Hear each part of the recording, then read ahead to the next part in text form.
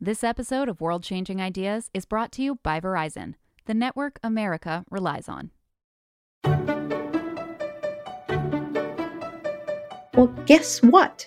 We all go to the bathroom, all 7 billion of us, in different ways, but we all do.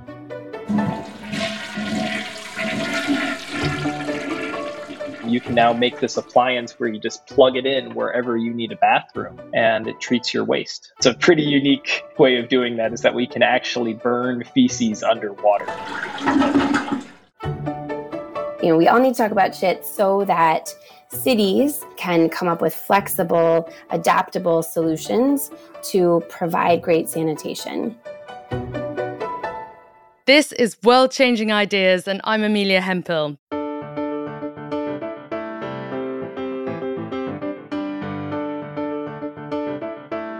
This season, we're tracking down the dreamers, the experts, and the activists who all have one important thing in common: a desire to change the world for the better.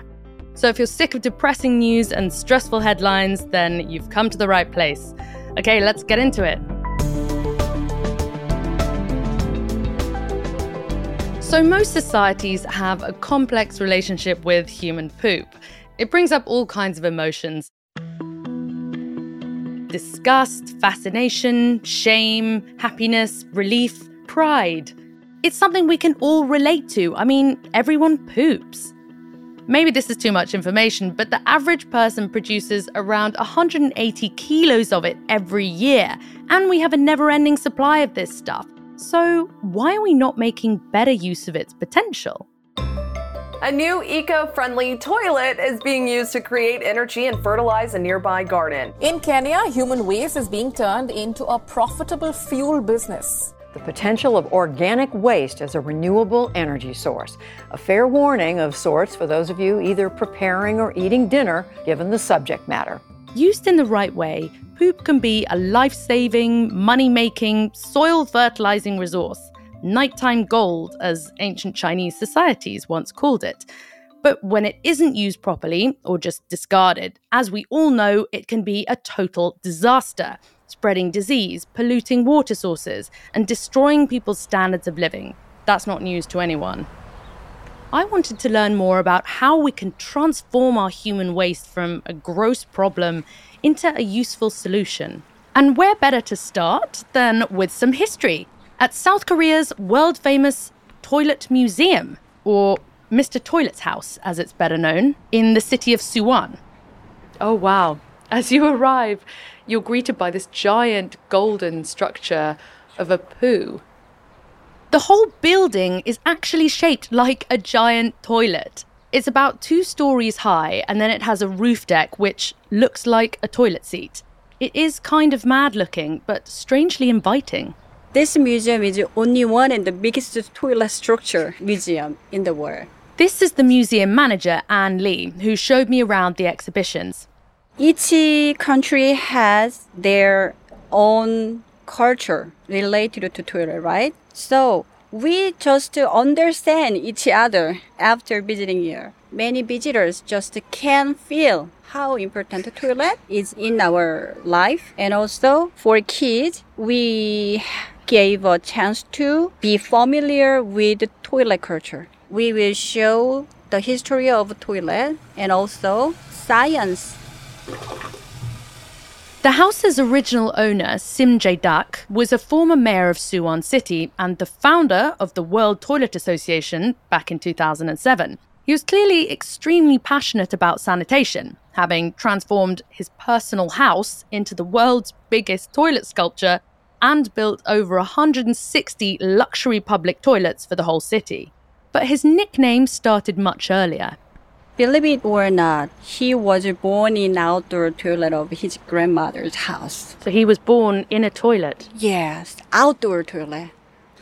As long as I know, there was a saying and superstition related to the toilet. His mother wanted to give birth to a baby in a humble place because when women give birth in a humble place, it means her baby can live longer and healthier.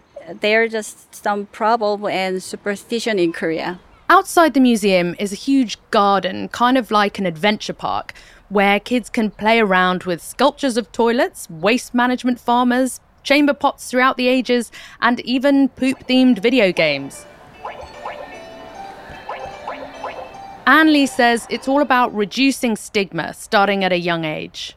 Many children really like to say and tell about the poo and pee and fart like that. But as we grew up, we cannot and we must not talk about the toilet thing. So for kids, we wanted to educate the importance of a toilet and also for using toilet sustainably. When it comes to training for the human being, the first training is a toilet training, right? An entire museum and learning centre for children to ask questions about poop. It's a pretty novel idea, considering how most people don't feel at all comfortable talking about that very basic need that we all have. Well, there is a taboo, but whenever there is a taboo, there is curiosity. They sort of go hand in hand. Meet journalist Lena Zeldovich. She's written a whole book about poop. It's called The Other Dark Matter, and in it she digs into the history and science of how human waste is handled. I grew up in a very different way than most people. I was born and raised in the former Soviet Union, and my grandfather, who was an engineer and also had an agricultural degree, fertilized our family farm with the content of our septic system, where the waste from our house was collected for a year.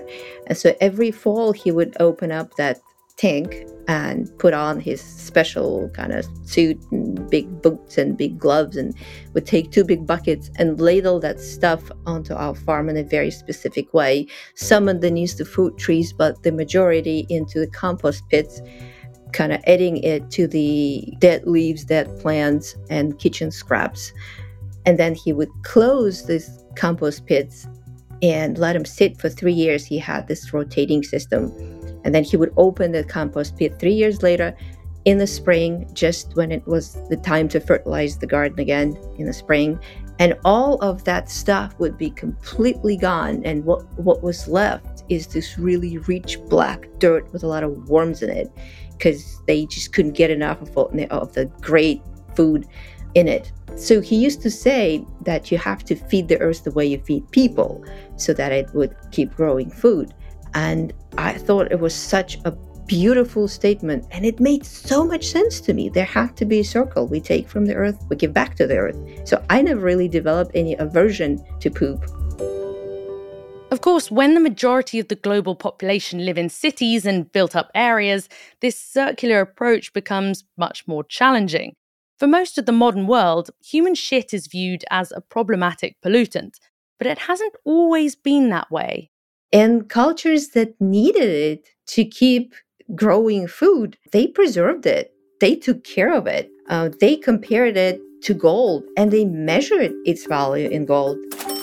In China in 1734, the emperor actually issued a decree in which he told all of his farmers to treasure night soil as if it were gold. By night soil, it was the excrement that was removed in the morning, because it was so valuable, and it did 2 things at once. It cleaned the cities, and it gave farmers fertilizer to grow food with. Fertilizing the soil with human waste requires some treatment processes, and obviously it doesn't smell great, but as well as helping to rebuild soil, it's also a way to fight climate change. Number 1, because you reduce the use of synthetic nitrogen fertilizer, which requires very high temperatures to produce, and the emissions lead to acid rain. And 2, when you fertilize with composted waste, which the industry calls biosolids, kind of a euphemism, you have a lot less agricultural runoff. And that means fewer harmful materials are being leached into our waterways. So, as Lena Zeldovich explains, there are plenty of other great uses for human waste. Dry it to make briquettes that can be burned as fuel, use the methane emitted to produce biogas, a very helpful fuel, or use it as feed for various insects, which can then be fed to livestock. Ew. If you're interested in more futuristic options, human waste is now being used medically in something called fecal transplants to help immunocompromised people regenerate their gut bacteria. And this is kind of wild. In the US, they're extracting precious metals from human sewage. Apparently, there's gold, silver, platinum, copper, and titanium to be found in our sewers. Research from Arizona State University suggests that the waste of 1 million Americans could generate, wait for it, $13 million worth of metals. So lots of interesting solutions that can be generated using poop. But I think we're getting ahead of ourselves here. It's all very well talking about human waste as a resource, but the key to managing that resource depends on how you collect, contain, and treat that waste. A massive global challenge. 4.2 billion people, that's nearly half the global population, don't have a decent toilet, or use sanitation services that release untreated human waste into the environment, contaminating water sources. The sewage systems we've built in the Western world rely heavily on water. But as Zeldovich points out, there are places on this planet where this water-based system simply can't be built. They're either not enough water or there's too much, because when you have too much water that falls on you in a very short amount of time, all the systems overflow anyway. Most modern-day sanitation systems are not up to the task of taking on climate change, and they require a lot of water.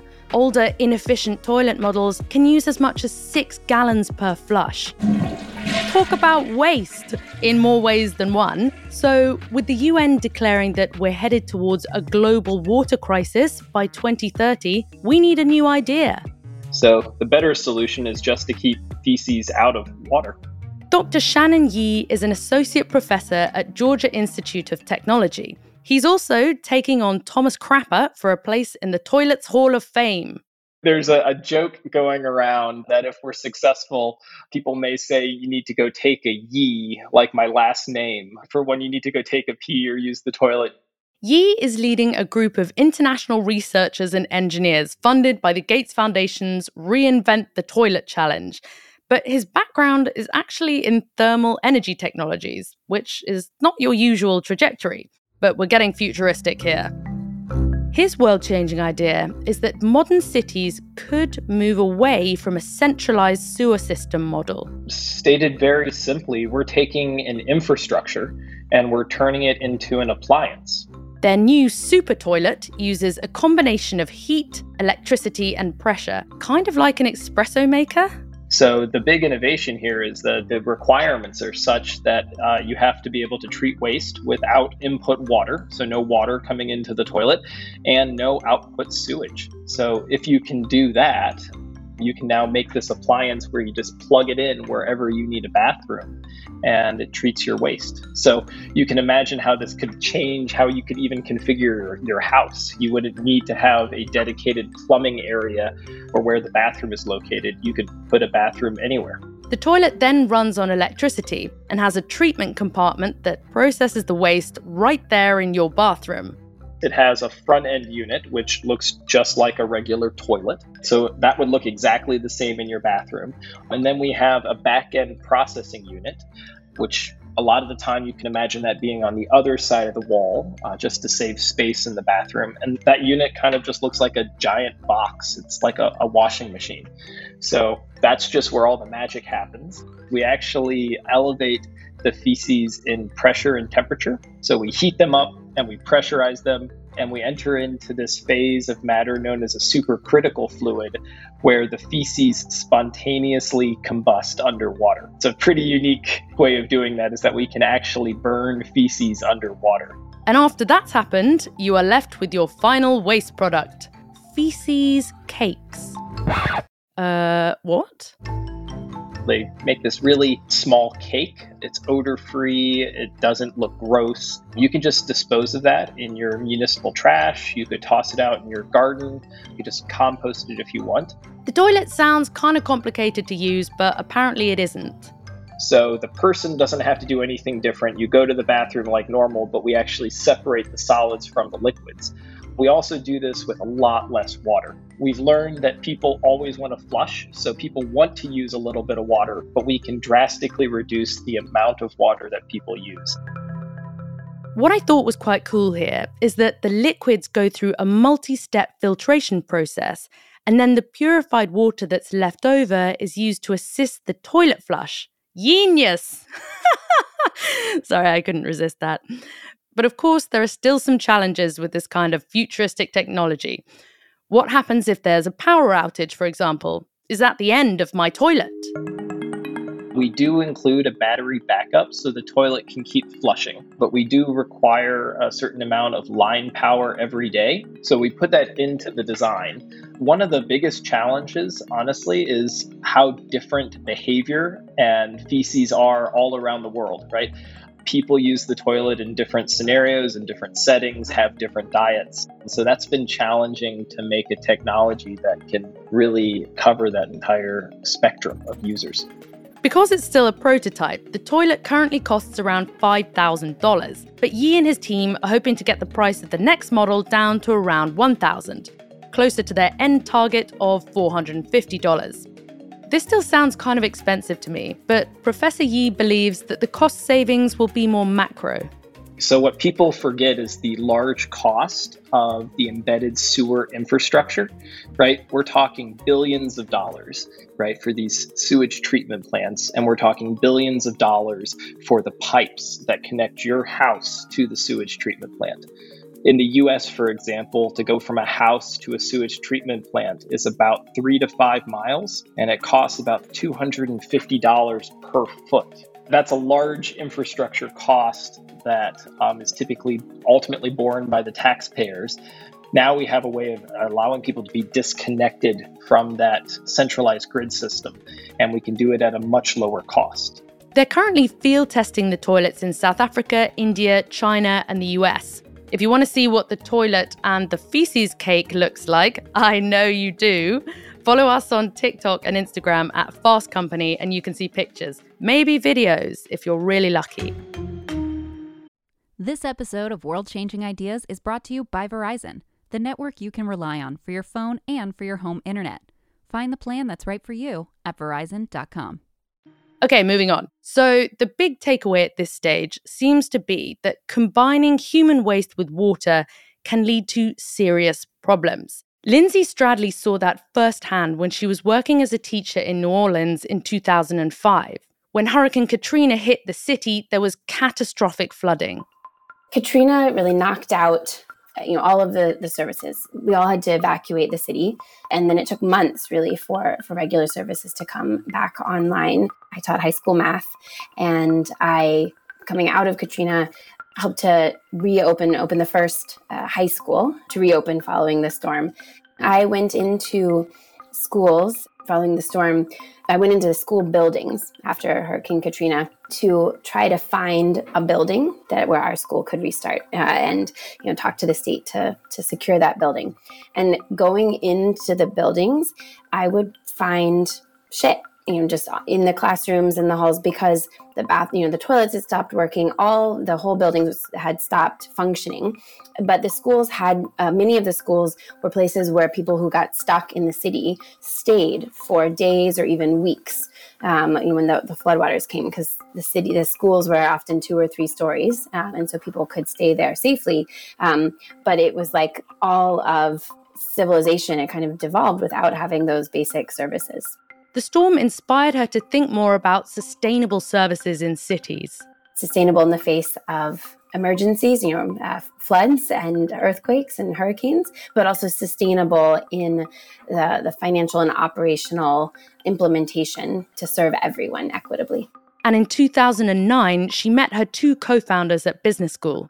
And the 3 of us drew on our different experiences working and living in cities around the world to design ways for urban residents to really systematically access sanitation and safely manage the waste generated.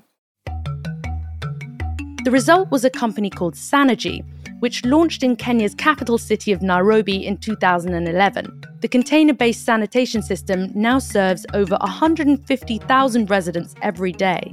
We design and manufacture high-quality, low-cost, non-sewered toilets. We often design or sort of co-create these with our customers, so take a real human-centered design approach. We then install these facilities. They're small, so into the tight spaces in urban informal settlements, really dense areas. And then on a regular basis, so every 1 to 3 days, we collect the waste from each of those facilities, transport it to the periphery of the informal settlements, where then you can access by truck, and we can safely transport that waste for treatment and ideally reuse. Sanergy's Fresh Life toilet also has separate compartments for liquids and solids, reducing any smell and making the toilet cartridge containers lighter to transport. Good news for the Sanergy customers.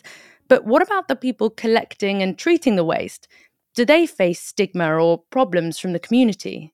In general, we found in the communities where we work that there's not a stigma directly around waste or around shit. People don't like having waste in their communities, visibly, the smell, but the actual direct service provision of sanitation is something that people really appreciate. And I think especially when we've taken such a really clean, professional approach to it. And one of my favorite stories on this is in our relatively early days, our waste collection team were often thought to be not removing shit, but actually delivering milk. The kind of hand carts that they used had such clean containers.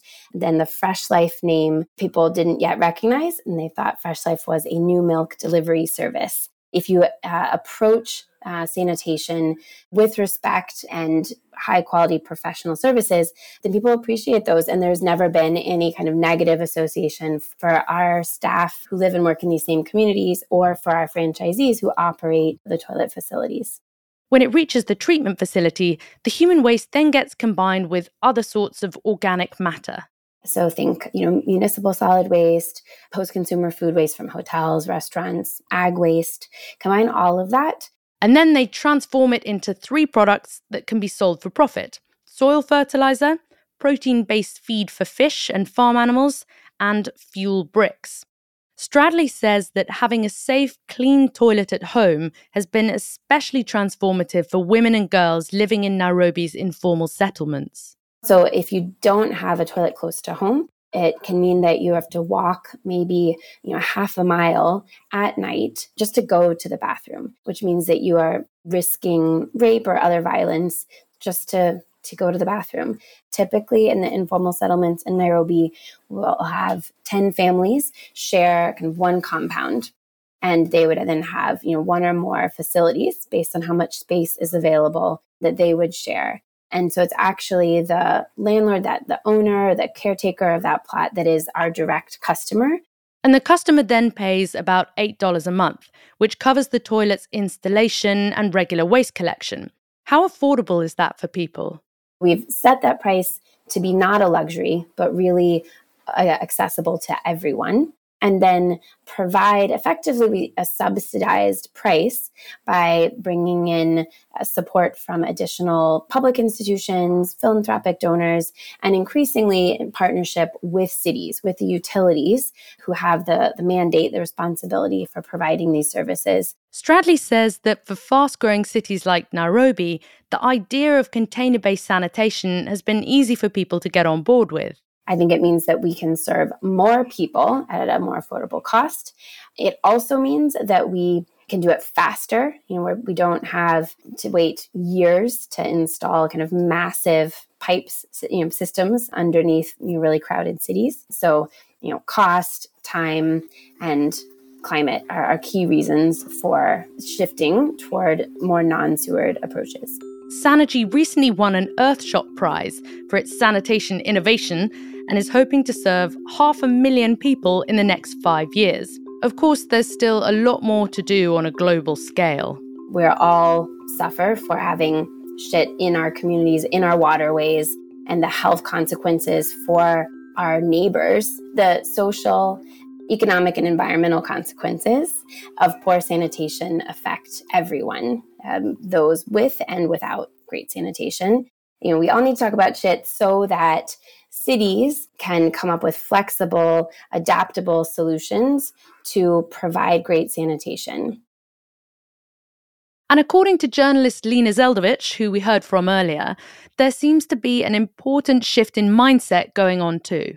I also see that the next generation of kids who are now teenagers actually think that poop is awesome and poop is cool. And the poop emoji is a revelation. They send each other poop emojis when they text. And I've seen recently a pair of poop slippers, and even candy now come in form of little like poop emojis. Like, who would ever thought that people would be buying it? But people are. It's cool now. I think there's a lot of good signs, and it's kind of like a hot new topic. That's all for our show today. I'm Amelia Hempel. We want to hear about the world-changing ideas going on where you are. It's World Toilet Day coming up in November, so we're going to be looking at more innovative ways to redesign toilets and clean up our waterways. So we'll see you next week. Have a beautiful day. Sorry, I couldn't resist that. If that is not worth a 5-star review, I don't know what is. Please leave us comments and reviews on Spotify or Apple Podcasts. New episodes every Wednesday. Our show is produced by Avery Miles, mixing and sound design by Nicholas Torres. Joshua Christensen is our supervising producer, editorial oversight from Deputy Editor Kate Davis, and Senior VP of Entertainment Scott Meebus.